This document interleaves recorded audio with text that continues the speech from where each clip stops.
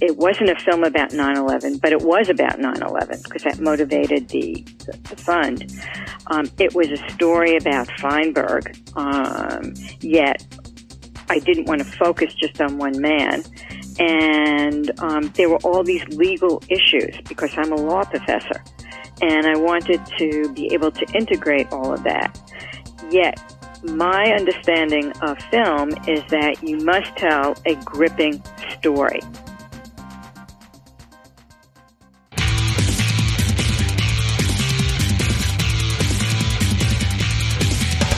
This is Lawyer to Lawyer, the award-winning legal podcast with J. Craig Williams and Robert Ambrogi. West Coast meets East Coast, and yes, they are attorneys, bringing you the latest legal news and observations every week with the leading experts in the legal profession. Produced right here on the Legal Talk Network. Welcome to Lawyer on the Legal Talk Network. This is Bob Ambrogi. Glad you could listen today. My co-host, J. Craig Williams, was called away and is not going to be with us today. I'd like to, of course, thank our program's sponsors, as we always do. SunTrust, a company that offers private wealth management solutions for attorneys and law firms at suntrust.com/law. Also, Clio, the web-based practice management solution, available at goclio.com. And LexisNexis, a leading provider of information and business solutions to professionals in a variety of industries, where you can find more about, of course, at lexisnexis.com. Well, it's hard to believe it's been almost 10 years since that horrible day of September 11th. I happened to be in New York City that day, and some of the images of that day are indelibly etched in my memory. It was a horrible day when 3,000 lives were lost in New York City after terrible terrorist attacks. In an unprecedented action in response to that, the federal government, within just 11 days, created a victim compensation fund, a fund designed to help grieving families get through the tragedy, perhaps without having to go through the legal system, the court system in any way. And to this day, it remains the largest public entitlement program in American history, involving some $7 billion distributed to more than 5,500 families. A documentary recently released, titled Out of the Ashes, 911, examines this victims' compensation fund. It looks at the legal, moral, and ethical ramifications of the fund and its impact on the civil justice system.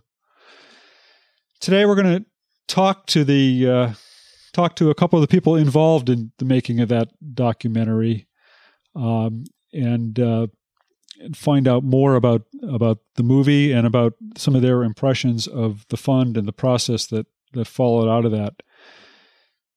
Let me introduce our guest today, starting with the executive producer, writer, and co-director of the film, Marilyn Berger. Marilyn founded the Films for Justice Institute at the Seattle University School of Law in 1995. As a professor at Seattle University Law School, Marilyn produces, writes, and directs educational documentaries with social justice themes. She previously co-directed and produced the 3-film series Lessons from Woburn, or Woburn, as we say in Massachusetts, a documentary chronicling the Anderson versus W.R. Grace lawsuit, which, of course, was the lawsuit that inspired the book and the Hollywood film A Civil Action. So welcome to Lawyer, Marilyn Berger. Thank you so much. I'm delighted to be here. We're delighted to have you. And also joining us today is Deborah Brown-Steinberg. Deborah is a partner at Cadwalader, Wickersham & Taft in New York City. More pertinent to today, she's one of the lawyers profiled in the film Out of the Ashes. She spearheaded a consortium of law firms in delivering pro bono legal services to 911 families. She worked with the Victim Compensation Fund to assure fair compensation for, in particular, immigrant and foreign national victims' families, and to facilitate fund claims process on death certificate and estate administration and fund distribution issues. As a result of her efforts, the Department of Homeland Security granted temporary administrative immigration relief in 2008 to qualifying 911 family members on humanitarian grounds. Ms. Steinberg has won numerous awards and recognitions for her pro bono efforts over the years, in this case and elsewhere as well. And she, as I just pointed out to her, happens to be an alumnus of the same law school I went to, Boston College Law School. So I'm particularly happy to have her on the program. So welcome to Lawyer, Deborah. Thank you, and it's my privilege to be part of your program. Before we get started on our discussion, we have just a quick clip to play from the trailer for the documentary. So let me just get that started, and then we'll follow up with some questions. I got a phone call, and it was Danny telling me that a plane crashed into the building. And as the reports were coming in, I was saying to myself, wow, that's on fire. I wonder if Michael went, because I knew his firehouse would respond. Certainly, this is the worst environmental disaster in New York City's history. She looked up and there was this just cloud of dust just heading toward them. In some cases, we saw x-rays where you could see huge lumps of debris of actual parts of buildings in somebody's lungs. Well, I want to talk about the movie, but Marilyn, let me just start and ask, what are your memories, apart from the movie, what are your memories of September 11th? Where were you that day? What were you doing that day? I was eating breakfast. I was on the West Coast. I live in Seattle, and I got a call from my editor from my Lessons from Woburn film, and she said, the world is coming to an end, and turn on the television. So we did, and then I saw these burning buildings, but it didn't really register until I saw the plane hit the Pentagon, and that's when it totally registered that maybe it was the end of the world. It did seem that way, I think. Deborah, what about you? What are your memories of that morning, of that day? I was getting ready to go vote. It was primary day here in New York, and I lived on the 36th floor of a building in Midtown Manhattan with a southern exposure. I saw a plane hit the building on CNN.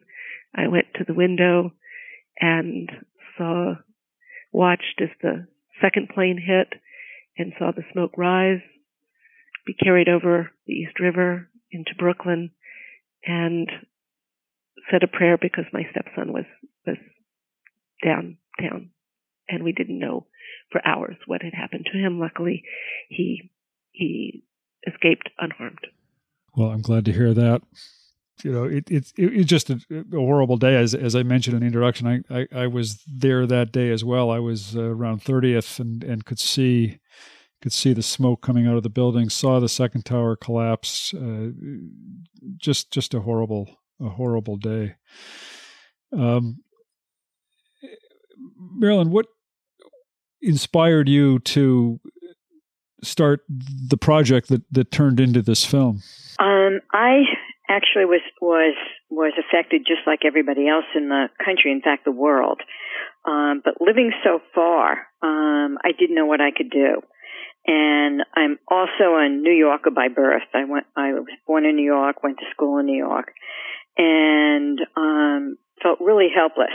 I attended a law school function in New York a couple of years later, and I heard a speech by Mr. Feinberg, who turned out to be the special master of the Victim Compensation Fund. And I went up to him and I said, have you thought of documenting your efforts in the fund for history?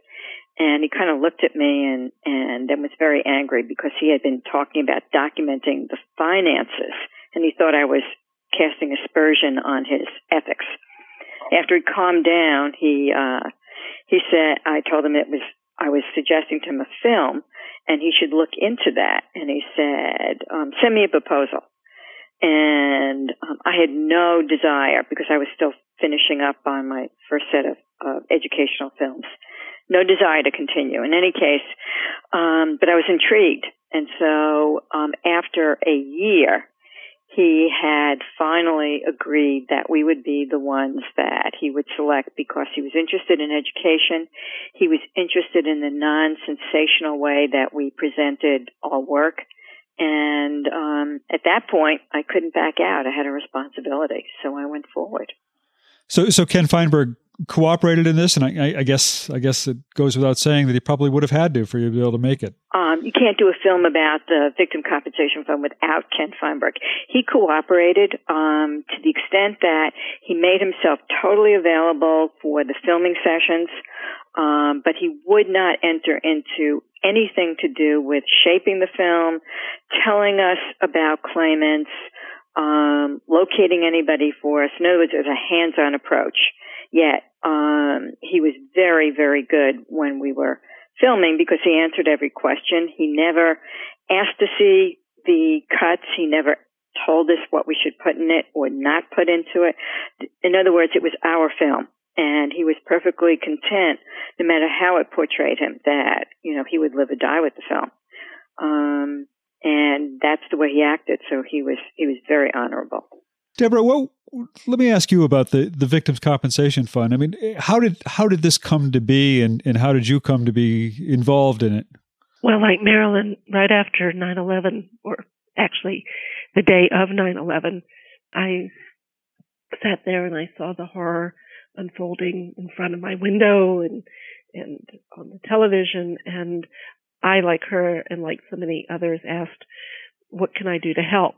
And at first I thought, there must be so many injured, I'll give blood. And then there were so few injured, and then I gave money, but that didn't seem to help me heal at all. So New York Lawyers for the Public Interest, which is a not-for-profit organization that serves the underrepresented communities in New York, called my firm, Cadwalader, and Cadwalader asked me to supervise and run our pro bono project for 9/11 victims with New York Lawyers.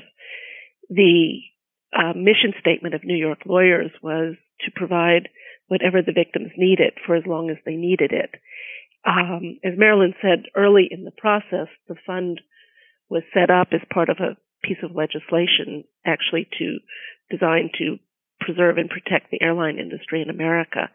And it provided an alternative dispute resolution procedure for those families who lost loved ones or individuals who were injured. And as a result of that, I worked with New York Lawyers and the restaurant workers from Windows on the World, the pot washers, the waiters, the cooks, the butchers, the stewards, families, to attempt to achieve a just, equal, and fair resolution of their losses with the Victim Compensation Fund. And Marilyn, perhaps you could kind of set up the film for us, how you came at it. I mean, you focused in on 7 families who were affected by this tragedy, and take it from there. Tell us more about how the film is set up in that way. Okay, that's an excellent question, because that's the conundrum of this whole film, is that this is a film about a program that comes out of a statute, regulations that are in 10-point font type, and a final report led by the special master and the deputy special master. And how do you turn that kind of a process, a program that's on paper, into a visual film? Because films are visual and they are also stories. So we grappled with that for quite a while in terms of the structure, because we had a number of different things in front of us. We had the elephant in the room, which was 9/11. Because it wasn't a film about 9/11, but it was about 9/11 because that motivated the fund. It was a story about Feinberg, yet I didn't want to focus just on one man. And there were all these legal issues because I'm a law professor. And I wanted to be able to integrate all of that.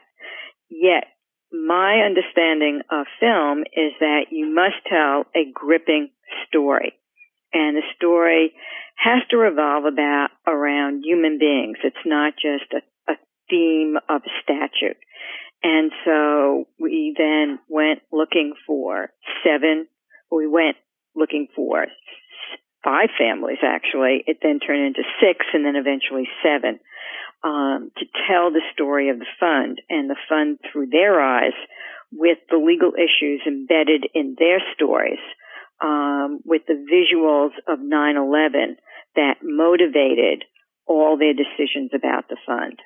So that's how I conceived of the fund and the film. In telling those stories, does the film, I'm sure the film asks a number of questions. Does it come to answers? I mean, do you reach a verdict, I guess, on the fund? I mean, how do you come down on this issue? Okay, we actually don't. This film is in the genre of true documentary filmmaking. Right now, you have documentaries that the public is aware of that are made with a sole point of view. So it's just like in broadcasting, where you have Fox News on one side, you have MSNBC on the other, and you might have an objective in the middle, which is CNN International. And I wanted to make a film that would live for history, that would let people examine the issues, come to their own conclusions, and decide about whether this was correct or not. It does not give answers. It raises questions. And so nothing is resolved except for a few minor things, is that we start with the story and you wind up knowing that the person either applied to the fund or they didn't apply to the fund, and why. But the legal issues of whether they thought it was fair or not, whether they got resolution, is really up to you to make a decision of whether the fund actually gave them justice. Because the overall umbrella of the film is, did they receive justice from this process? So there aren't any answers. Okay. And Deborah, some of the work that you did is included in this film. Can you tell us about that? How did your work play a role in this film? Well, as I said before, among the many families that I was privileged to represent were the families of immigrant restaurant workers, people whose loved ones, fathers, husbands, died in Windows in the World. The immigrant victim community was known for many years as the invisible victims of 9/11.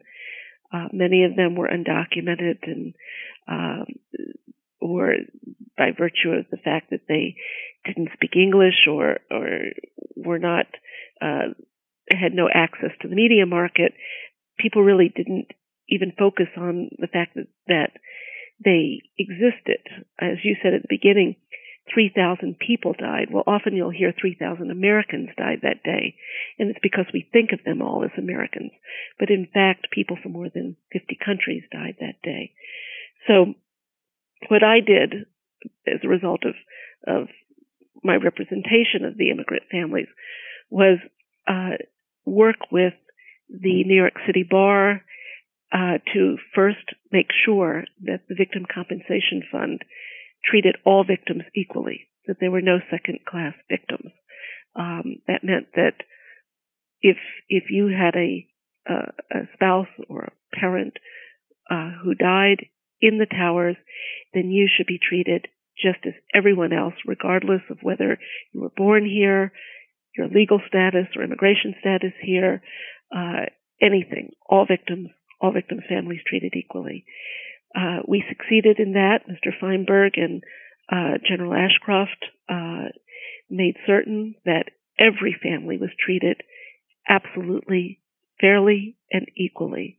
And then I represented the families, the immigrant families, before Mr. Feinberg, first in a series of test cases to put evidence into the record that challenged certain economic assumptions that he had developed based on a model of a U.S. citizen that did not apply fairly to non-citizens or foreign national families, and then to present those cases to Mr. Feinberg to, as I say, to vary the economic assumptions according to individual circumstances, followed by presenting individual cases to him that supported the economic assumptions that applied to their community. All right. Well, stay with us. We need to take a short break. We'll be back in just a few moments to talk more about this film and the people who made it.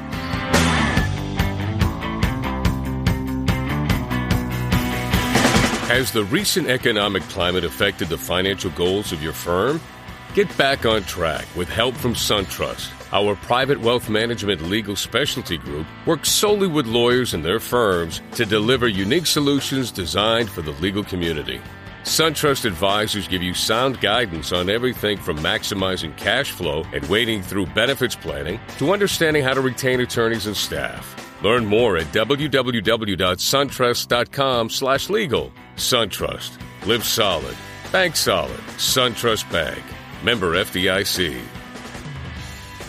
Hi, my name is Kay Kenny from Legal Talk Network, and I'm joined by Jack Newton, president of Clio. Jack is going to introduce us to the world of cloud computing and how it can be beneficial to lawyers and law firms. Jack, we're hearing great things about cloud computing and its utility for law firms. Can you tell me why so many lawyers are excited about cloud computing?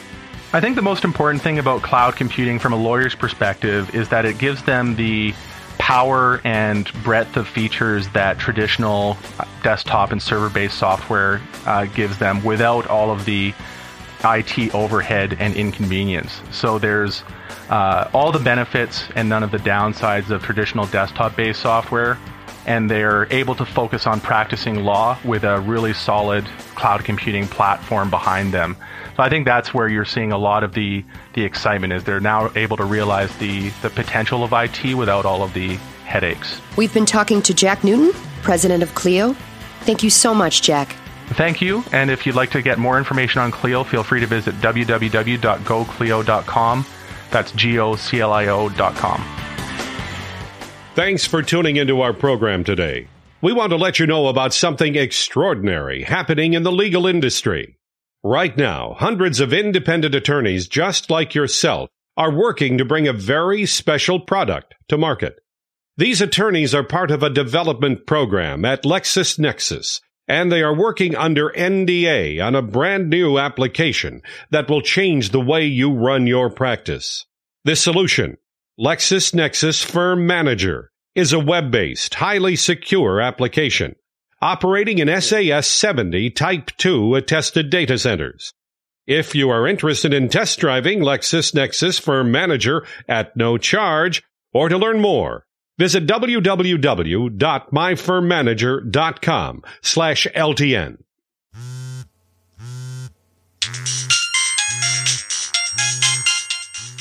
It's the office calling again. Don't answer it. Why not? I'm listening to Legal Talk Network podcasts to get my CLE credit in West Legal Ed Center. Oh, yeah. I need to do that, too. Where do I find them? It's easy. Just go to LegalTalkNetwork.com and pick a program for CLE, click on it, and start listening. Or go to WestLegalEdCenter.com and choose from any of the Legal Talk Network programs available for CLE. That's perfect. The office can wait.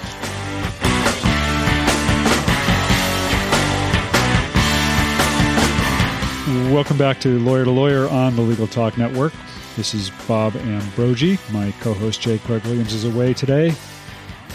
We are talking about a film made about the Victims Compensation Fund set up to compensate victims of 9/11 terrorist attack. I'm speaking with Marilyn Berger, Seattle University Law School professor and director of the film, and with Deborah Brown Steinberg, an attorney at Cadwalader in New York City, and someone who is very much involved in pro bono efforts to represent the victims there. And Deborah, you were just saying before the break that one of your goals in becoming involved in this was to make sure that all victims were treated equally. What was your impression? What was the outcome? What was your sense of the process? As a lawyer who's handled cases in the courts and in other forums, how did this fare? I think it was the very best of us. Mr. Feinberg met with the families personally. He heard about their loss. From his heart, he reached out and he touched each one of them on the hand or the arm to give them courage or strength at moments of deep sadness when they were telling him about what 9/11 meant to them.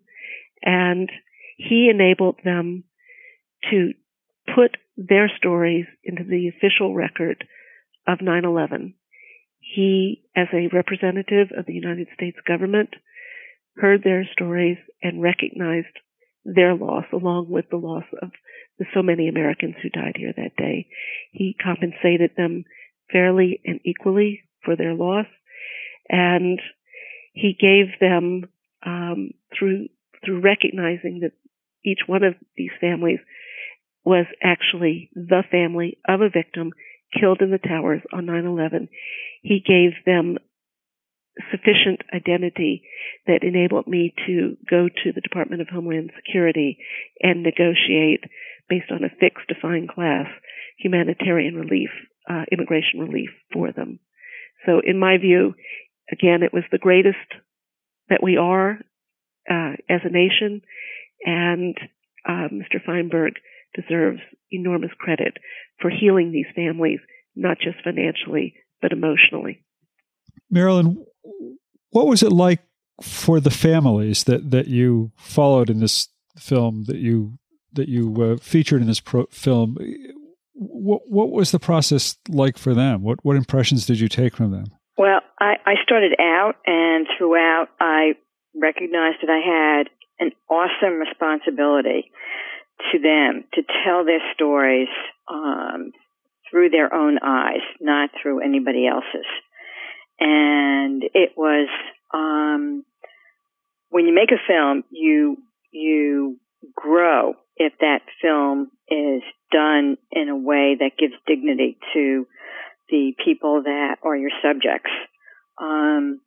It was very difficult because many people broke down while we were talking to them, and you wonder as a filmmaker, is that too emotional, or is that part of the story? And should we leave it? Should we give them time to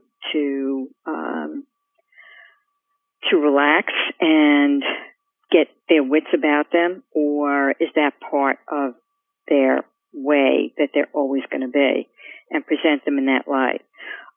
Each of the families was very, very different, but each of them, I think, felt that we treated them with the dignity that they deserved, because they were from all walks of life. I mean, all the way from, the richest to the poorest. And I learned a great deal, but that wasn't the purpose of the film. The purpose of the film is if an audience comes away and the credits have rolled, that they have taken away something that becomes a little bit more a part of their lives that they hadn't thought about.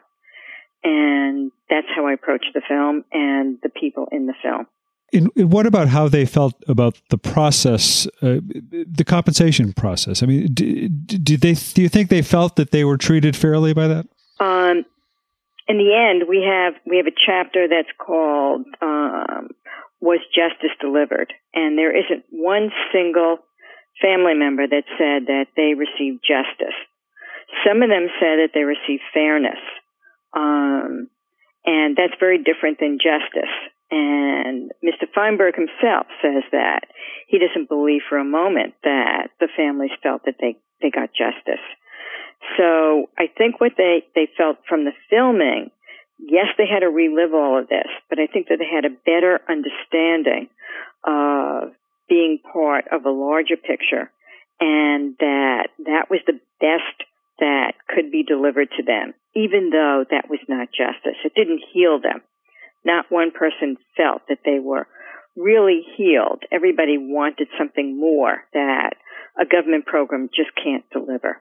And that's a statement about the civil justice system and this particular process, legal process. Yeah, and that's important, the distinguishing between justice and fairness, I guess. Deborah, I mean, you mentioned early on that this was an outgrowth of a statutory dispute resolution program, but it seems that these kind of victim compensation funds have become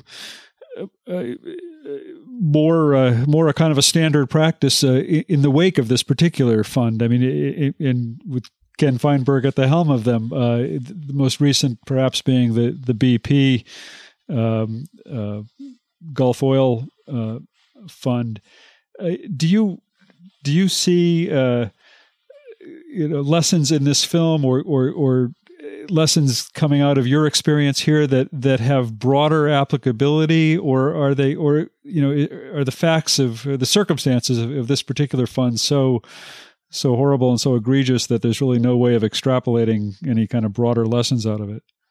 Well, interestingly, when Mr. Feinberg issued his final report on the Victim Compensation Fund, he indicated that he thought this was a one-off, that it was so tied to the unique, specific national circumstances of 9/11 that it would never be replicated.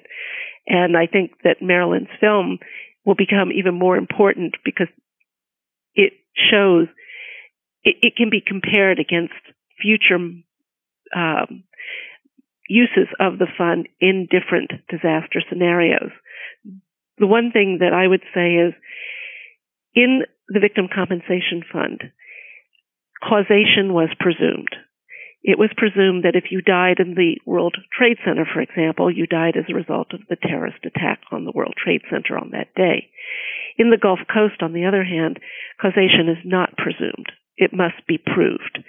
And that makes the two funds incredibly different to administer and incredibly different for the claimants to present their claims.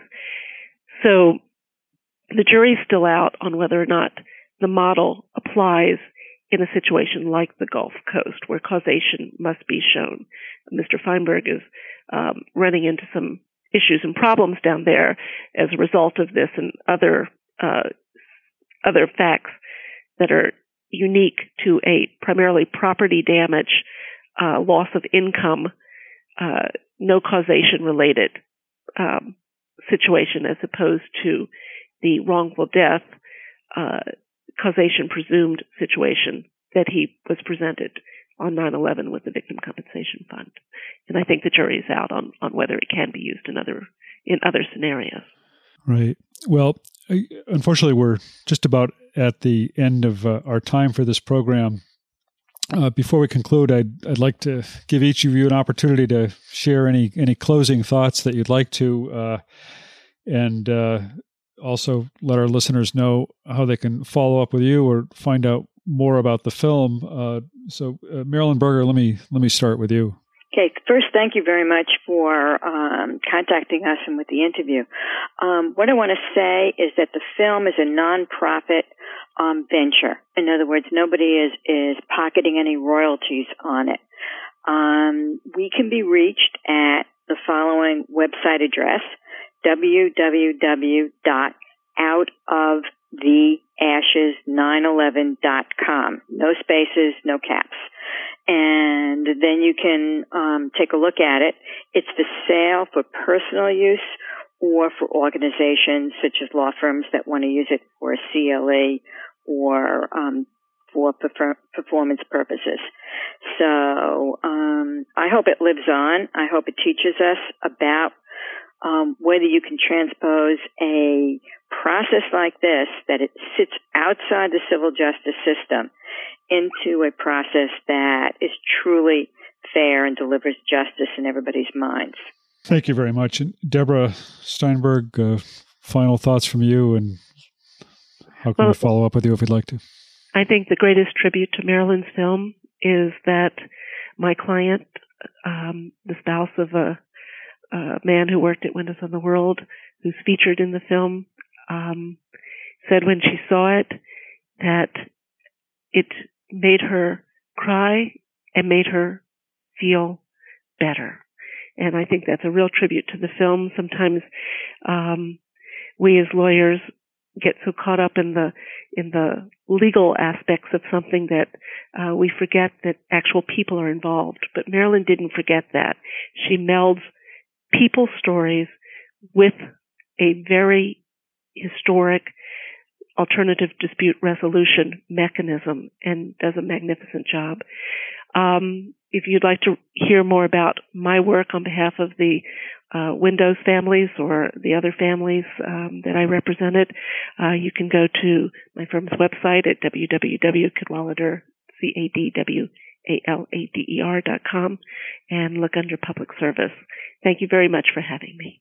Thank you both for being on the program. And I want to mention the website does also have a schedule, follows scheduled screenings of the film as they're scheduled around various locations around the country. That's been shown at law schools, bar associations, other places around the country. So thank you both for taking the time to be with us today. Really appreciate it. I can just hear talking to you that this is something that's been very important to both of you, and I really appreciate your sharing your thoughts and your time and for having done this project. That about does it for this week's program. We always want to remind our listeners that they can find archives of all of our programs at thelegaltalknetwork.com and in the podcast library on iTunes, and also a reminder that if you'd like to obtain CLE credit for listening to Lawyer to Lawyer, you can do it for at least selected episodes by going to LegalTalkNetwork.com and clicking on the logo for the West Legal Ed Center there. Thanks again. We will be back next week with another great episode of Lawyer to Lawyer. Talk to you then. The views expressed by the participants of this program are their own and do not represent the views of, nor are they endorsed by, Legal Talk Network, its officers, directors, employees, agents, representatives, shareholders, and subsidiaries. None of the content should be considered legal advice. As always, consult a lawyer. Thanks for listening to Lawyer with J. Craig Williams and Robert Ambrogi. Every week, a new legal topic that you won't want to miss. We hope you'll listen again and check out our other shows on the Legal Talk Network.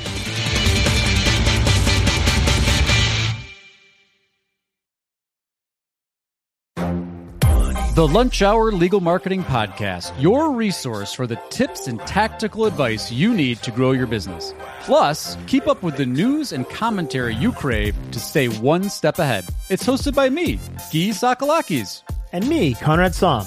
Every other week, we break down the issues holding back your marketing strategy and talk about the changes you need to be prepared for.